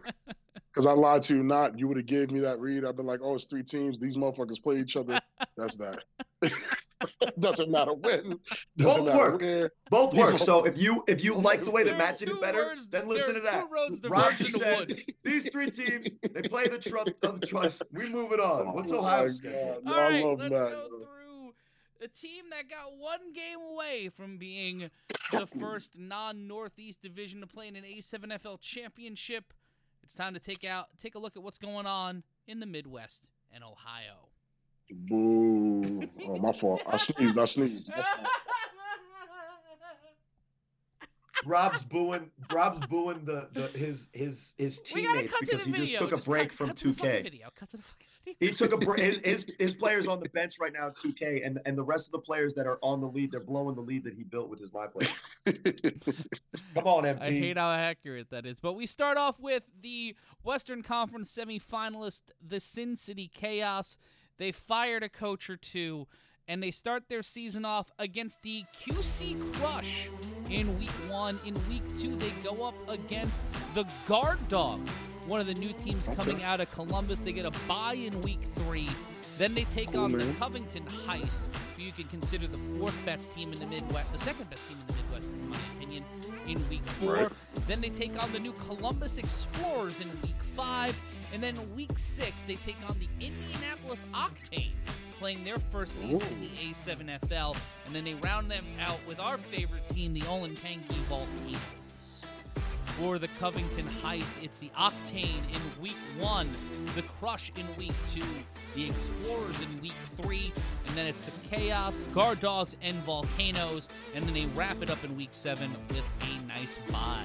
The Crush, they have a bit of a tough schedule in Week 1 and 2 because they have the Chaos, then the Heist, but things may level out a little bit as they take on the Octane, then the Volcanoes, then they get a Week 5 bye, and then they play against the two new teams from Columbus, the Guard Dogs and Explorers, to close out their season. Let me just say that that's doing the Crush dirty because the two new teams, they get weeks to get it together, and then they pay the Crush. So, well, it's the Volcanoes too. Let's take a look at their schedule. They get a bye in Week 1. Then they have the Explorers, the Guard Dogs, the Crush, the Octane, but then they end their season back-to-back. Like, they could start their season maybe 2-3, 2-2, maybe 3-1. That's tough. And then they have to play the Heist and the Chaos in back-to-back weeks, and there are only 4 spots to move on in the Midwest. Volcanoes could be going into that matchup like one of those, MAC, the MAC conference teams, where they're undefeated, their point differential's crazy, and they're like, "Oh, we're so good." Loyola. Yeah, who's the first team they play? They play Chaos or Heist. They play the Heist, then the Chaos. Right, so then they go into the Heist, and then they lose, but it's a close game, and they're like, but we got this. We're coming for the Chaos. And then the Chaos absolutely boat race them.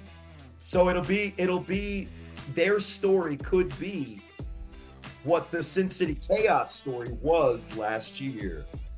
And let's take a look at the Octane. They start Week 1 against the Covington Heist. That is a rough welcome to the A7FL. Yeah, that is tough. That's tough. That's not even fair. But then they get a bye in Week 2. They get to recover. In Week 3, they get a bit of a challenge in the Crush. So in their first 2 games, they're playing against established teams. So that is a rough welcome to the team from the city of Indianapolis. But then they have the Explorers, the Volcanoes, then the Chaos, and then they walk out against the Guard Dogs. I can see them picking up 2 to 3 wins. Like I'm excited to see what Indianapolis has to do. And shout outs to the Ohio, we'll call them the Midwest Division, because they're growing, and that's what we love to see as A7FL people, for sure. And we take a look at the Guard Dogs, one of the new teams coming out of Columbus. They start off against the Explorers, then they get the Chaos in Week 2, the Volcanoes in Week 3, then a bye, and then they have to run a bit of a gauntlet. It's the Heist, then the Crush, and then they end the season against the Octane. Our final team, the Explorers, crash into Columbus against the Guard Dogs in Week 1, the Volcanoes in Week 2, then it's the Heist, the Octane, then the Chaos, then a bye, and then end the season against the Crush. If you're any team right now, you really wish that you had the Volcano schedule, because weeks 1 through 3, you get the bye out of the way, then you play the 2 new teams, then you have the Crush, the Octane, but you have that Heist and Chaos back-to-back, which is tough, but do you want to start your season against those 2 teams, or do you want to end your season against those 2 teams? Like, what's more advantageous, to beat the Crush or the Volcanoes in this situation? Sounds like I'd rather start. My bad, I was going to make a joke. Sounds like the Santa Monica vibe to me. Remember when they came up in the league and they were 3-0 and they were the faces of the league with the pants of the league as well? Yeah, how'd that go? terrible. But I'd rather start tough. Starting tough gives you an advantage. It gives you an opportunity to feel what the competition is, and you won't go in there with a false sense of security. Like false sense of security as if you know what the best have done already. So if you start tough, you'll probably end up better than a team that started like soft and That's fair. If you look at like the Renegades last year, week 1 they gave BIC a run for their money, and they could have shocked the world with that win if they were able to get it. So maybe you catch a team early that's better, but also you look at the way they started the week 2 after playing BIC and losing a tight game. They lost to the Animals in a tight game, and then all of a sudden they're 0-2. They're at the bottom of the division, looking up like, geez, guys, a lot of work to do. And they did eventually climb back in it, but that is, and that's kind of what you look two for. Tough games. That eventual two climb ways you back, could go. Yeah, but that eventual climb back, like I don't like when people say they look at the schedule and don't know who's going to win or lose. The 2 years I won the chip, I knew how many games we were going to win and we were going to lose. I already.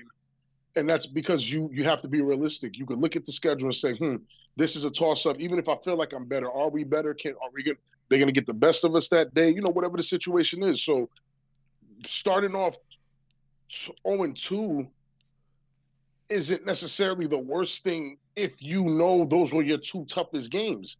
Yes, you got but sometimes a young locker room, like guys that are new to either to the league or to that team, starting off 0-2 is a tough place to start, because sometimes people are starting to fade away or diverge from and what those the plan people is. So those that's people really shouldn't that play make football. or break time. Yeah, that's true too. But anyway, those people shouldn't be playing football. I'm not gonna lie. And the defending Eastern Conference champions start their season against the O-Town Orange in Week 1. They take on the Ghosts in Week 2. In Week 3, they go up against the A-Team, and first verse, same as the second verse, as they will be the Orange Ghost and A-Team playing them again in Weeks 3 and 5, 6, and 7. Nightcrawlers, the Orange play the Nightcrawlers in Weeks 1 and 5. They play the A-Teams in Week 2 and 6, and the Ghosts in Week 3 and Week 7. For the Ghosts, they start off against the A-Team in Week 1, the Nightcrawlers in Week 2, the Orange in Week 3, Week 5, 6, and 7, A-Team, Nightcrawlers, and Orange. And finally, for the returning Tampa A-Team, it's the Ghosts, the Orange, the Nightcrawlers, then the Ghosts, the Orange, and the Nightcrawlers. It's the Nightcrawlers' division to lose. I don't see them in a situation to where they will lose the Florida division. Is They it? won't. No, they won't lose it. They won't lose it. I can guarantee they won't lose it. Well, what I'm saying is that the news that we kind of broke today, I think it could be something that changes at least the perception of those teams going in on what their chances are. And honestly, that's dangerous. I wouldn't be surprised if there's a team that, plays the Nightcrawlers head to head, and it's either a tight game or the Nightcrawlers get an L somewhere or here and there. Stop disrespecting Logo Davis, bro. Please stop. Stop disrespecting right? Logo Davis. Stop. We gotta. Yeah, but we were Davis, talking. But there's also nice. guys on that roster that I don't think we mentioned enough, like Tyree McCants, who's a former UCF, big time D1 collegiate football star. Actually, is it UCF or USF? I think it's UCF. But anyway, Google it and you'll see his highlights. They're crazy. Plus, he's a really great player in our league. And then I think BMA Keys kind of gets lost. And Rico Brown, who had 275 yards receiving. They definitely have the talent. I'm not saying that. But do those guys, do Mark Bagway's guys, because that's what we've heard all this time about the Nightcrawlers, right? Because Mark Bagway's guys showed up. All of a sudden, they were the best team in the A7FL Florida, maybe, one of the best teams in the league as soon as those guys showed up. If Mark Bagway's not there, are those guys? We'll see. That's Florida. Well, I mean, you're right. You got a point. Why not, right? Look, if it goes the way that it went, then it is what it is. Right. I said something that sounds fun. Let's talk about the actual schedule, though. I want to see who I'm playing. Let's go. We started with the champs, and we end with the division that started it all in Season 10. And we start things off with the defending Northeast champions, the Baltimore Watchmen. They start things off really tough, really quickly, as it is Buck versus Huff in week 1. The Watchmen will play the U, and that one will be our 4:00 game on Games of the Week. That is one of our first games of the week. The other one's another one that we'll be getting to you in a minute. Then in week Baltimore can't get away from the U, can they? No, they cannot. Week 2. Specifically the rare breed, they can't. No. And now they're the Watchmen, but we know. If you know, you know. In week 2, the Buzz will take on the Watchmen for the first of 2 times this season. Then the new team in the Northeast. Ace Buck. It's Ace versus Buck. That one's going to be one hell of a game. And in week 3, the Nova Charge, representing Northern Virginia. Charles Sharp Jr. running that team. You might know him as the viral Rastaman Flash when LJ, Cory, and Rob were calling the action last season when I was off 1 week. But the Charge will play them in week 3. Then it's the BIC and the Watchmen in week 4. That one's going to be bonkers. Then you have the Charge in week 5, the Buzz in week 6, and then they round everything out against the Animals in week 7. Let's go through the rest of the DMV. The Buzz will start things off against the Charge, and then against the Watchmen in week 2. The Snow Tribe in week 3. They take on the Nova Charge in week 4. Buzz versus U, Huff versus Ace in week number 5. Then the second matchup against the Watchmen in week 6. And in week 7, the Nova Charge. And speaking of the Charge, they open things up against the Buzz in week 2. It's against the Snow Tribe. In week 3 against the Watchmen. Week 4 against the Buzz. Week 5 against the Watchmen one more time. And then they round things out against the Renegades in week 6. And then the DC Buzz in week 7. And let's get it out of the way. For our quarterback, let's talk about the East Orange Renegades. They start things off against the Snow Tribe for the first of 3 meetings in the regular season. 3 meetings? Wow. Oh, that's disgusting. In week 2, it'll be the Renegades against the BIC, the Renegades against the Animals. Tough. In week 4, Renegades against the U, against the Snow Tribe in week 5, the Charge in week 6, and then rounding things out against the Snow Tribe in week 7. Ew, that's ugly.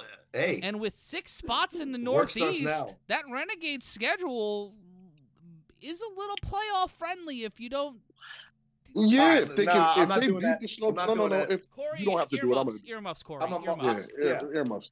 If the Renegades can get past the Snow Tribe 3 times, they're 500. If they get lose 2 every out other of game. 3, like if they beat the Charge and they take 2 out of 3 against the Snow Tribe, and they defeat the Animals, that puts them in the running. Yeah, bro, they won 4 games. What is it, a 6-game schedule? Yeah, and right there, I think it's going to be. Bro. That's nuts. I think the Buzz and the Renegades are going to be fighting for that 5-6 seed alongside the Snow Tribe. Like the Watchmen, that's kind of wild. Like that's going to be a 3-team race, and I think it's going to end up falling Buzz, Renegade, Snow Tribe. I think that's how it might fall out. They're gonna tag us so crazy. But let's go through the Snow. Well, we're saying the Snow Tribe's gonna make the playoffs for the 3rd straight year. Yeah, we're done. We're done. Okay, so as here, you guys know me as the media personality, Cory Hammond, quarterback. Listen, guys, schedule doesn't matter. Every week, you got to give your best against your opponent because they're going to come out and give you their best. So we're focused right now on week 1. We'll get to week 2 when we get to it. But right now, focus is on week 1. But it's about getting the Renegades where they need to be. We don't give a shit about who we play. We're going to focus on us until that week 1. And whoever it ends up being, that's who we're going to play. Give your balls a tug. Moving on to the Snow Tribe. Week 1 against the Renegades. Week 2 against the Charge. Week 3 against the Buzz, then the Animals, then against the Renegades again. BIC in week 6 and the Renegades in week 7. To be honest, guys, the Snow Tribe have what might be the best schedule for the Snow Tribe. They don't have the Patterson U. They do not have the Watchmen. Ridiculous. Yeah, the Snow Tribe have a cakewalk. If the Snow Tribe are able to get past the Renegades 3 times, just lose to BIC, and they got the Buzz, right? Yeah, the Buzz and the Charge. Just lose to BIC and the Buzz. They're fun too, and they're walking into playoffs very comfortable. with the heightened sense of confidence being that the way this they is a winning schedule season for shake them. out, and we'll get into the animals, the BIC and the U in a It's second. ugly. We might see a situation where the BIC or the U could be the 5 seed. No, they're it's not a surprise. In a worst case scenario, because last year we saw all three of the three. We had the 3 Spider-Mans looking at each other, and they all shot each other.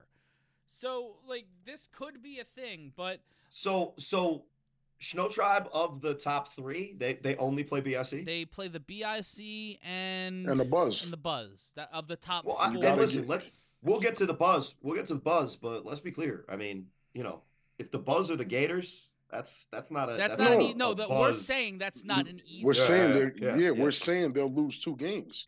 Best case scenario. Games. Their best case scenario is 5. I want to see what the Nova Charge is all about. I want to see what that logo is. I want to know where Nova is. Is it Northern like Nova Virginia. from Marva? Nova stands for Northern Virginia. Yeah, okay. That's cool. Somebody put me on too. That's super cool. But that is actually really dope. I was gonna make a Marvel reference.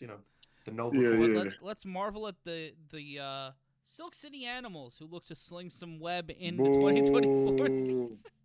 Boo. Are you booing me, or are you booing the I'm booing the Silk City Animals. Boo. Why are you booing them? For what? What did they do to you?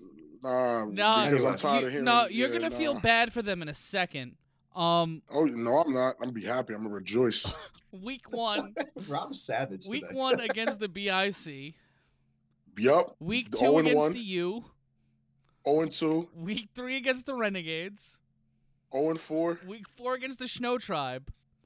0-5. Week 5 against the BIC. 0-6. Twice. Week 6. Oh, it gets worse, bro. Week 6 to you. You twice. And week 7. Week 7 is the Watchmen. Oh, that's not funny anymore. No. That's not funny anymore. I was just joking. I was just joking. Them anymore. No, I can't boo them. No, that's crazy. No, that's crazy. Hey, Santista, you got to go talk to somebody, bro. Yo. There's no way. Listen, I just found out that I recruited from the Animals actually made the decision that he wanted to go back to the Animals. I'm not going to say who there is. Go have fun, kid. I'm going to give him a call once the schedule drops. I think he might come back. Be like, hey, bro, it's a lot easier on this side. You won't, come through. That, bro. Listen, come these on games. home. Listen, these games are going to be televised. Some of these are games of the week. Oh, this be like, bro, somebody's watching fun. This. Be like, bro, people are watching it. Nah, that's not fair. That schedule's no. I'm not even trying to be funny no more, bro. All jokes aside, that's a brutal schedule, bro. That's rough. Who did they piss off? Yo, did y'all think Huff was still coming back? Damn, bro, that's not even cool for Huff coming back. What the fuck? Haven't the Animals suffered enough? Nah, yeah, that's crazy. I don't want to joke on them no more. What's the point? I am thankful that is not. Listen, I just gave the whole politically correct quarterback thing. I will thank God tonight that is not my schedule. Oh my God, shit, that is brutal. They got BIC twice, the U twice, and the Watchmen. Yo, how about this? How about this? 3 weeks in a row. What is the Insomniac? Listen, we talked about this last pod. Let's just do it right now. What is the Insomniac schedule in that schedule? What is it? BIC, U, Renegade Snow Tribe, Insomniac, BIC, U, and then who's the last game? The Watchmen. And then Watchmen. Oh. Rob, what's the Insomniacs play the Force, the Hunters, and the Pit Bosses to start the season. They end the season against OTT, Sickwit, and the Gold. Wow, yeah, that's crazy, bro. Listen, wow. I'm sorry, Santista Bond. I have nothing to do. I have nothing to do with that shit either. Me neither, bro. I'm with Cory. I don't got nothing to do with that shit. Oh my God. Don't look for me, bro. If I knew somebody who had something to do with this, I would tell that person. Yo, that's fucked up. Yeah, that's fucked up, bro. Nah, that's fucked up. I'm not even trying to be funny, bro. That's abuse. That's literal abuse. After this drops, I'm recruiting based off of this 6-minute segment. Oh my goodness. Yo, I take back the booze, fellas. I love y'all, man. If y'all need somebody to talk to, bro, I'm here for y'all. I'm not even joking, because that's abuse. That's not a fair schedule for anyone. The fuck? Ugh. Listen, as great as the Insomniacs are, and I said last week that in 2023 they might go undefeated in the Northeast. You don't go undefeated through that schedule. Playing those teams not twice. That schedule, no, not that schedule. That schedule's brutal. Fuck no. I That just schedule's had to ridiculous. inform our entire production team that this conversation has broken me as a person. Oh, I'm sorry, man. Oh fuck. That's Oh. let's You ever let's laugh? get past the funeral. Matt, did you tell the person who had anything to do with this to go fuck themselves? Though, by the way, Not because of this.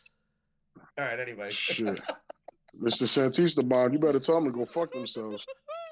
I can hear him now. Nah, we're not playing this bullshit ass schedule, yo. We talked about the they with Sterry Codrington, and I don't mean that. So anybody who is trying to get offended, that's not what that is. If you're clipping this, whoever they are is brutal today. That is brutal. Yeah, they're not anyway, fucking with next? y'all. Damn. Beat the fucking shit out of these teams. Damn. Well, for the U, it doesn't start that easy to begin with. It's not as bad as the Animals, is it? At least they don't play the U twice. No, but they do play somebody twice. Hold on, I gotta be a good host again. That's for the fans. Oh. That's what everybody wants to see. Oh Bradley. fuck! Give me a. All right, now it's time for the Patterson U. There we go. I am myself again. The Watchmen in Week 1 for the Patterson U. Then the Animals, and they play the BIC for the first of 2 times this season. Oh shit!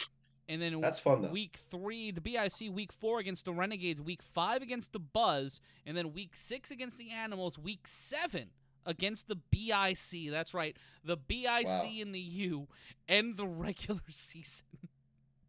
Damn. That's okay. Fun, though. Okay. I'll say one thing. I think if this schedule were to remain the way it is, there's a slight understanding as to why some of these teams are playing each other more than once. Yeah. What the issue we ran into last year was the 3-headed issue where Watchmen beat the U beat BIC, boom, BIC yep. beat Watchmen. Yep. There's no way that scenario happens again with a schedule like this. It just doesn't happen. I don't. There's like guaranteed wins. Hate it. But we talked about some of the schedules that teams have that are a little bit on the nicer side. What happens to a team like BIC or the U? Because I'm not going to say this early. Mark Bagwell was a playoff guy. How those shake out, but that there could be a situation where it's not based on record. It might not even be based on actual talent level and ability to win games. And I don't know if this is the way it's going to break out. And I don't want to, kind of put it out there what teams are hypothetically in this position. But if a team loses twice to a team that they play twice, yes, they're done. And they end up with 2 losses compared to a team that has 1 loss. Not they're done. There's 6 spots, so they're fine. They make the playoffs. Barely. But it'll be interesting where these teams shake out. And I think and the U play they play the Watchmen, BIC twice, and the Buzz, right? Yeah. That's rough. That's a tough schedule. That's not as bad as the Animals, but that's because the Animals that's a big boy schedule. Yeah. If a team won a championship playing that schedule, we would have no question about that. Oh, there's super respect for them. Yeah. I wonder what team would want a schedule like that. Do you want a schedule like that? The U does. The U does. Yeah. The U wants a schedule like that. So does BSC. Well, the U does. I would argue the Insomniacs would want that. I don't think that they said they don't want that. And they just haven't had it. And as we near the 2-hour mark of this show, we need to go through the final schedule, the BIC schedule. They open up against the Animals, Week 2 against the Renegades, Week 3 against the U, Week 4 against the Watchmen, Week 5 against the Animals, then the Snow Tribe, and then they round things out against the U. Much easier schedule than I heard you talking, Matt. I'm still thinking about the Animals. Yeah, that's a way easier schedule than the U, and they don't face the Buzz. Is it though? They play the U and the Watchmen in back-to-back weeks. Yeah, but the Watchmen are not going to be the Watchmen of old. They're going to be like. So by week 4, they'll be tenderized by the schedule. But wouldn't the BIC be the same?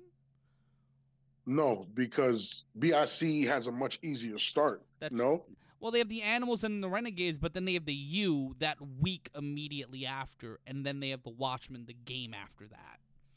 I mean, it's only 6 weeks, so they do start off with 2 comfortable games that they can easily win the Animals game. Depending on Cory's recruitment process, the Renegades could be a competitive game, but I can see BIC winning that game as well up until they have to face their first challenge. You want to get 2 2 games in before you play a comp team. That's how I would be comfortable. You know what I'm saying? Just to get some guys acclimated. See, you just heard Rob. He goes with whatever the schedule is. He plays it because earlier in the show he said it's okay to start with your toughest games, and then he just said it's good to start with not your toughest games. No, so with the better teams, like a team like BIC, I'm just joking. Yeah, in a long haul season, like if it's 8 games, I would rather.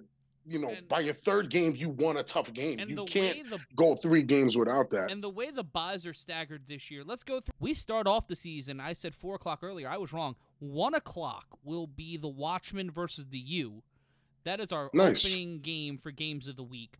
4 o'clock, a young rapscallion named Corrance Hammond will be behind center, as it'll be the Snow Tribe against the Renegades. Very interesting game. And then our 7 o'clock game will be the Force and the Insomniacs. And we'll have an East Coast game going on at that time as well. That'll be the Animals at the BIC. Oh, that's why we're Force and Insomniacs. Yeah. Week 2, it'll be the Renegades taking on the BIC. We might be calling that BIC game, by the way. We might do the split screen this year, so right. Looks like. 1 o'clock will be Renegades at the BIC, the Animals taking on the U, and then Sick With It at OTT. The 7 o'clock game in the East would rematch of the 92-36 marathon, huh? Yeah. Let's see what G-Herd can do to shorten that point differential. And the East Coast game that night would be the Charge taking on the Snow Tribe in New Jersey. In week 3, interesting. Animals and Renegades are 1 o'clock game. BICU at 4 o'clock, and then Pit Bosses and Insomniacs at 7. Buzz at Snow Tribe would be the 7 o'clock game. Interesting. So we have some great options this year for our 7 o'clock. Wait, Snow Tribe got that schedule, and they get both Maryland, Virginia games in Asbury at night? These are the schedules as of now. This is subject to change due to scheduling and other things that are beyond our control. Of course. The Bills won last weekend, right? Yeah. Okay, just checking.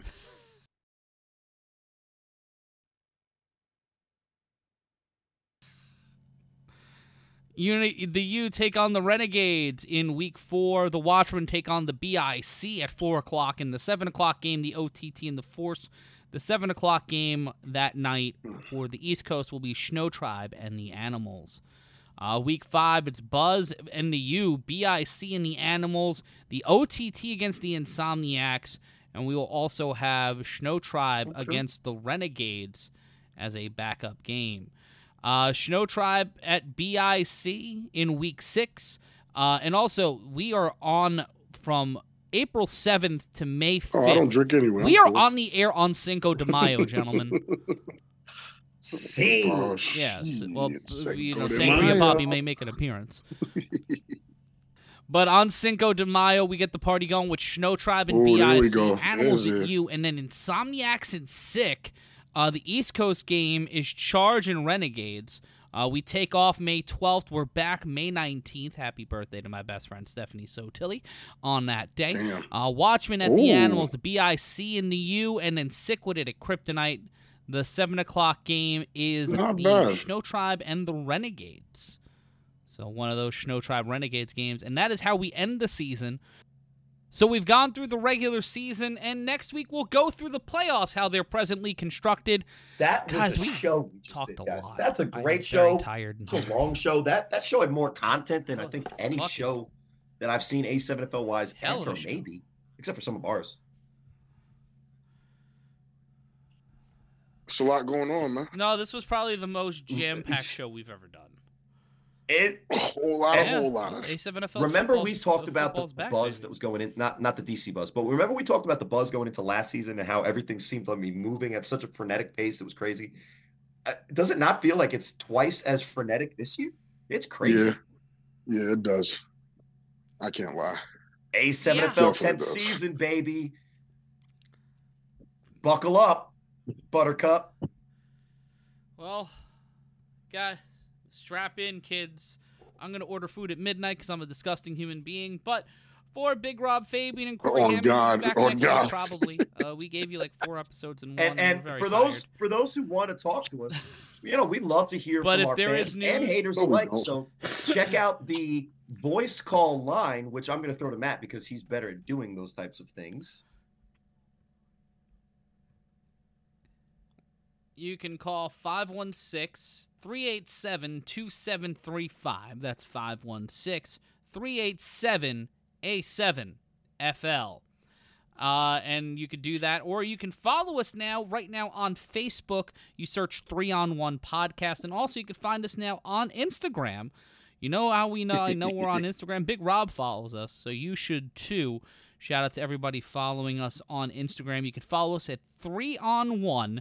That's the number 3. Also, shout out to people who on don't the have number Instagram. 1 Shout outs to you. A7FL on Instagram. I just don't have it. I don't know if I like it or not. Corey's- I don't know if I like it or not. I just don't have it. I know. But for Corey Hammond, for Big Rob Fabian, I'm Matt Ryan saying thank you as always. Be sure to follow us. Go to tinyurl.com/A7FL merch. Sorry if we're salty, but we try to be so sweet. For Big Rob, That's right. Corey, I'm Matt Ryan saying as always, don't be an asshole.